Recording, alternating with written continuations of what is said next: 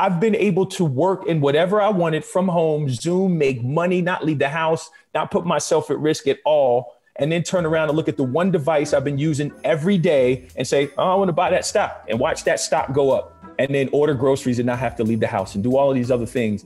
That is a problem. The digital divide needs to be addressed, which takes us back to why we're here. And the one thing that we love is cryptocurrency and digital assets is that closes that digital divide. Welcome back to The Breakdown with me, NLW. It's a daily podcast on macro, Bitcoin, and the big picture power shifts remaking our world. The Breakdown is sponsored by Nexo.io and produced and distributed by CoinDesk. What's going on, guys? It is Friday, January 1st, 2021. We made it. We are through 2020. We are on to something new. And so given that, I had to kick off the year with Tyrone Ross. Tyrone is the CEO of OnRamp. He's been named one of the 20 people who will change wealth management and is the host of On Purpose, a new podcast from CoinDesk. I'm thrilled to welcome Tyrone and his utterly, unfailingly optimistic perspective back to The Breakdown. So without any further ado, let's get into this conversation. All right, Tyrone, welcome back to The Breakdown. Always awesome to have you here, sir. Absolutely. Thank you again for having me. As you know, I'm your biggest fan, so I appreciate whenever you reach out and tag me to add my two satoshis to the show. Well, it's a good day for doing that. We're recording this on 20,000 Day or whatever it'll be called in the future. So it should be a really fun conversation. And let's kick it off. Let's go big picture first. What was the most important economic story of 2020? The most important economic story, I believe, and again, you probably know where I'm going with this, is the light that was shown on the massive income inequality in this country. We started to see that a lot of the policies that were implemented with the CARES Act and everything didn't really help those that it was intended to help and those that were on the fringe before they started 145 million working poor. So do I think it helped in some capacity? Yes, but I think it also showed that chasm between the haves and the have-nots in this country. I mean, it sort of in some ways served to reinforce how bad at addressing these issues the Fed's tools are, even if you would take their intent as sincere, which is, I mean, obviously a lot of people debate, but by having to work through the banking system to get money into the economy, there's just a natural siphon off that happens, right? Absolutely. And they bookended it with coming out with the Stable Act, or whatever they want to call that. They were damning the technology and stable coins and this whole thing, which is literally, as I've gone on record saying, the only inarguable use case that Bitcoin has is that it's a salve to the unbanked. Nobody can argue that. I've been saying it all year. No one has challenged it yet because you can't. And when you look at Bitcoin and you look at stable coins, it's going to almost $1 trillion in value transferred this year. We're on pace for that. When you look at stable coins and when you look at the most useful stable coin when it comes to the Bitcoin ecosystem is a gift card. And you look at the remittance market and the ability to use gift cards to get people overseas Bitcoin and then them to be able to convert that into local currency.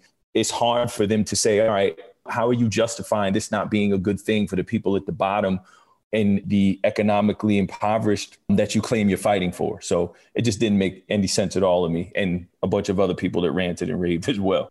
Yeah, I mean, the Stable Act was interesting. It felt to me, and I'm interested in your take, is like, is it just a narrative hangover from people's frustration with big tech where they're not even really looking at these technologies on their own terms because Facebook was the one that introduced them to the idea of stablecoins? Do you think that's part of it?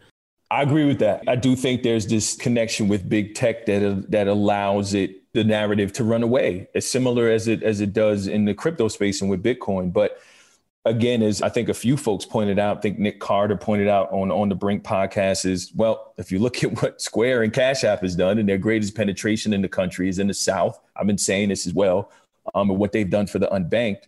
You're looking at a company that, again, the first to engage the SEC about making Bitcoin available to retail investors. Square doesn't get their credit for that. They were the first to do it. And the SEC say, okay. So when you look at that, I think that stigma being attached to big tech, yes, but also, again, as you said, they don't dig deep enough to see where the help is coming from. And most times than not, it's coming from those aligned with some way with big tech. However you feel about that, it's just true. Yeah, right. Yeah, it's interesting. I mean, I think it was either on 4th of July or last year around this time, I can't remember, but sometime when you were on the show, you said explicitly that you thought that Square was the most important company in crypto.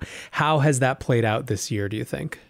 Again, look no further than what they've announced and what they've done. I mean, starting with the news that I think is most important was rolling out microloans, huge, right? Not to the full platform, but a small segment, massive, massive, massive thing. Because again, if you go back to the 16th century and you look at the Susu, which is, if you look at any video that's teaching people the basics of a blockchain and cryptography and how Bitcoin comes about, a Susu is that. It's just a digital version of that. It's the first thing. Second thing is, when you look at now, Dorsey saying, all right, well, we're all in. We're going to start putting some of this money in some of our, reserves into Bitcoin. And now this is going to be something that, yes, we make available, but we're also going to start looking at it from a corporate standpoint. That was, again, not the biggest signal in the world to me. When Apple does it, right, it will matter. But I think Square is going all in, which is why I continue to say, whether it's the Cash App, whether it's, on the balance sheet, whether it's, Square crypto and going all in, I don't think that changes. They're still the most important company. And again, if you look at, if the government had just, them and others, the current, there's a few other companies out there, just align with some of these companies that can simply, quote unquote, airdrop, right, people's stimulus checks right into their Cash App, to their Venmo or their PayPal now. That's super powerful. I think at the end of this year, 2021, we'll say that'll probably be PayPal, because the reach that PayPal has. And also, if you look at 53% of the people that shop at Walmart being those that make $50,000 or less, Walmart providing so many different financial services to the unbanked, the underbanked, them trying to become a bank 3 times. 2019, Walmart puts in a patent for their own stable coin. Again, we'll see where that stands, but also their partnership with PayPal to be able to allow people to use Walmart Cash through the app and buy things or whatever. And oh, by the way, if they really wanted to, now they can make Bitcoin available to those people. So I think maybe at the end of next year, we're talking about PayPal being that company and not Cash App, simply because of the ecosystem that they have directly into lower income homes.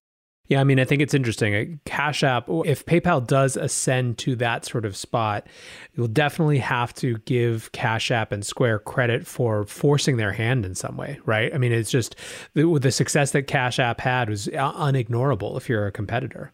For sure. You have to look at that and go, all right, and you look, right? Venmo is going to roll it out. You have PayPal now. And again, you also have to look at, which doesn't get appreciated, is the way Cash App markets. They unabashedly market to that community through hip hop artists, through podcasts that are geared towards the Black and brown community. They make no bones about it. And I've had some conversations with some of the folks over there through DM or whatever, and just being a fan of each other's work.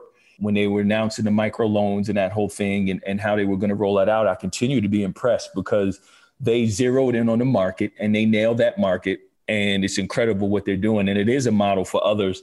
I don't know if they'll be as successful as far as penetration goes, but definitely they will be as far as reach and the mass amount, especially for PayPal, that they'll be able to reach. Many investors want to be a part of the next bull run. Others seek to build their dream home, finally launch that startup, or fund their education. Try Nexo's instant crypto credit lines and borrow against any major cryptocurrency with no minimum or maximum withdrawal amounts, no fees whatsoever, no credit checks, and flexible repayment.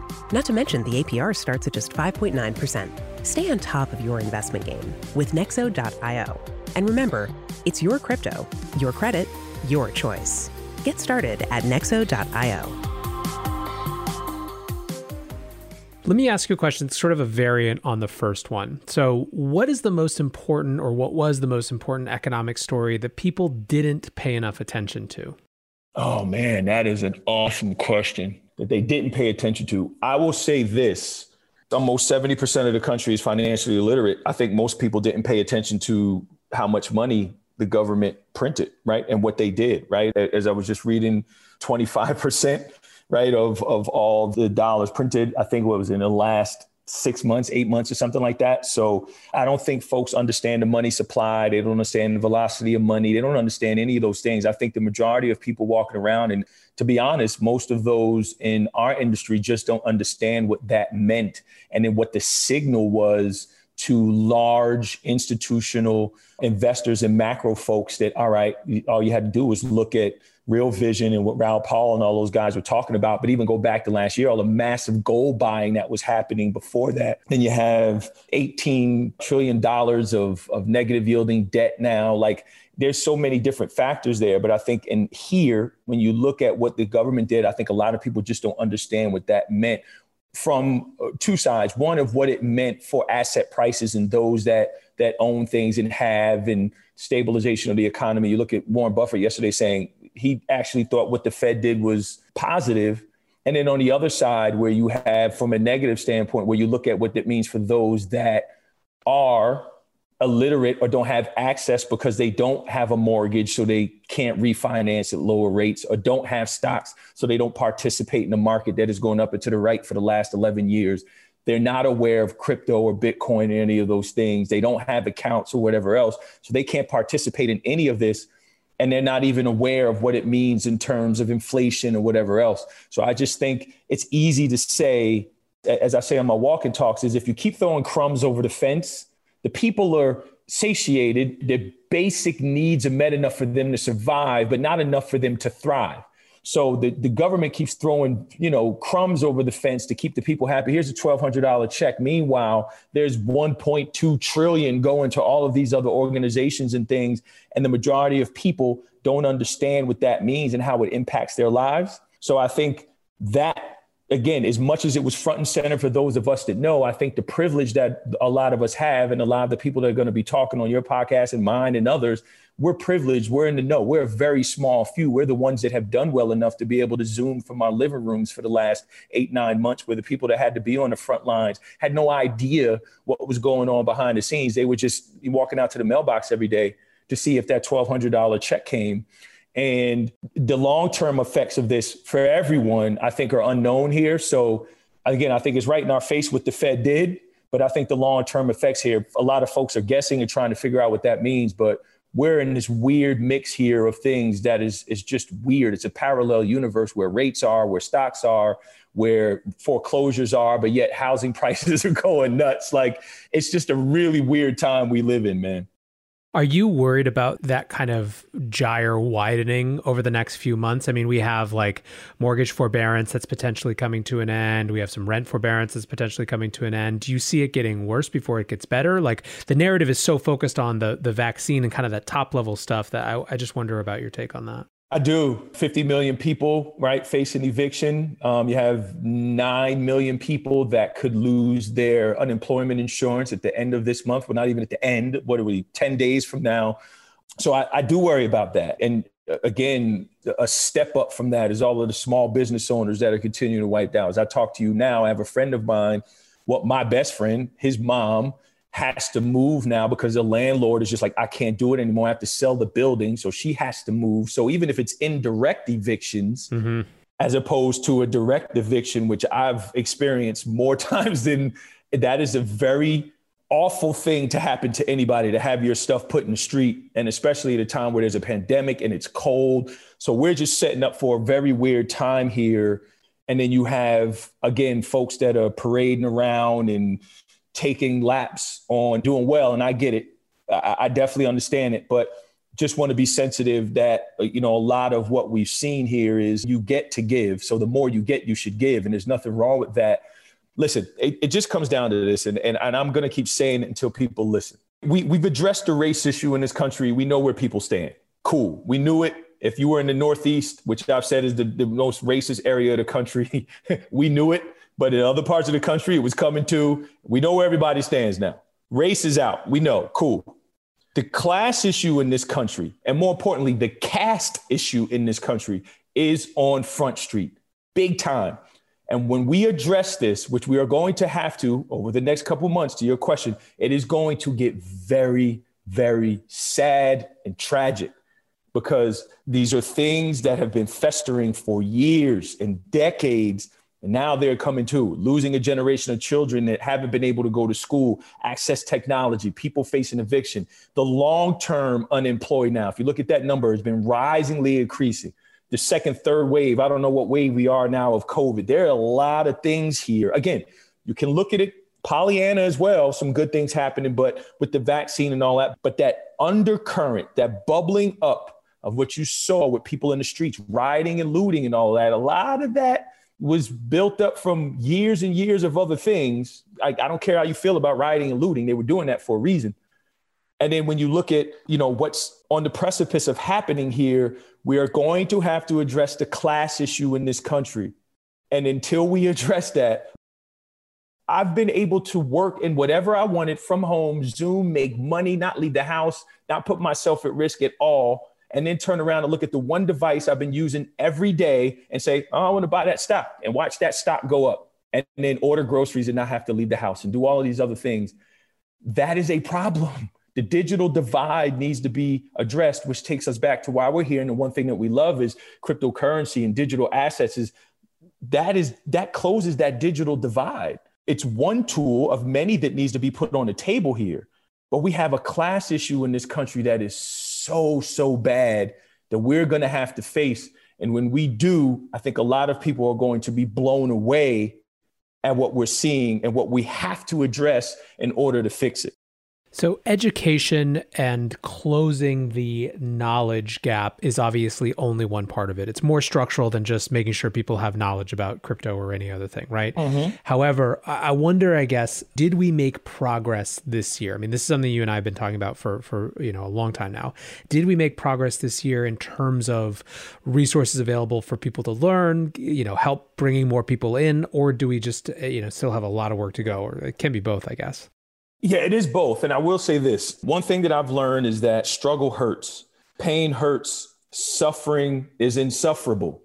And I think that's what we got through this year. For as bad as it's been, we are finally now looking at the things we need to address. So yes, I do think there's progress there, because progress all the time isn't just, I turned 2 into 4. Sometimes the best progress is losing your 2 and being at 0. And I think that's what we did. We've taken a major step back in this country in a lot of ways, but it's a beautiful thing because now we can start to rebuild.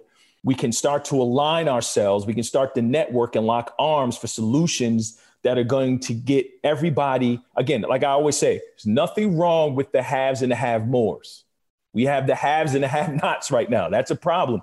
So I think it's just really important that we address what's going on here. We've done that. And I do think, yes, we've made some progress now, because you're starting to see, for as much as she's getting beat up about it, and it's laughable to me, Mackenzie Scott working to give away, she's giving away $4 billion this year and she's getting ridiculed for it. That is laughable to me. But you're starting to see people give it the roots and make the solutions as big as the problem. And I think that's what my goal is with a lot of the things that I'm doing, and other people say, all right, we know what the problems are now. We get it. We've been saying it. Now our solutions have to be as big as the problem. And which is why I'm saying Bitcoin is digital social justice. Anybody that talks about income inequality now, or financial literacy, financial education, or banking, the unbanked, all that other stuff, and they don't put Bitcoin on the table, I tune them out. I don't want to hear it, because that means you're not serious. Because the problem is so bad, we have to put everything on the table. Don't really care how you feel about Bitcoin, little b, the price. Bitcoin, big B, the blockchain, the technology needs to be on the table.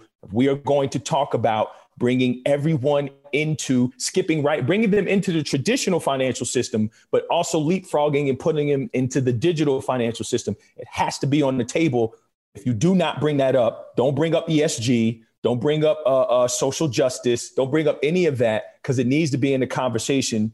And again, for those of us that fight for that, not only fighting for the power of Bitcoin and the love of Bitcoin and digital assets, but for the love of humanity and the love of people. And equality is one thing. Equality is one thing in and of itself. It's equity. Equity means that I'm going to get an equal shot based on my need, right? Some need more than others. And equity is what gets people really itchy in America. Oh, they're all good with inequality. Oh, okay. Yeah, everybody should see the game, but you got to see the game from standing on top of that building up there. You can, they look like pebbles down here to you. But equity means that I'm given a front row seat because I literally was sleeping on the street before. So I get to see the game field level. So we need to get comfortable with that. And I think, digital assets and a digital asset space is going to allow us to do that. Tyrone, awesome stuff. I really encourage anyone who wants to hear you talk more about this, follow you on Twitter if they're not already somehow, listen to the new podcast On Purpose. One question just to wrap up. What's one prediction that only you have going into the next year? I think next year we will see a large RIA say that they have a really significant amount of their client portfolios allocated to Bitcoin, and it will be the news of the year. Love it. Awesome. Well, sir, always great to talk to you. You standing invite to the show, and keep up the good work. Exciting year for you, and a lot more good stuff to come. Absolutely. Thank you, man. Be well. Again, if you're listening, please feed a hungry child. I appreciate you, man. Thank you for your advocacy.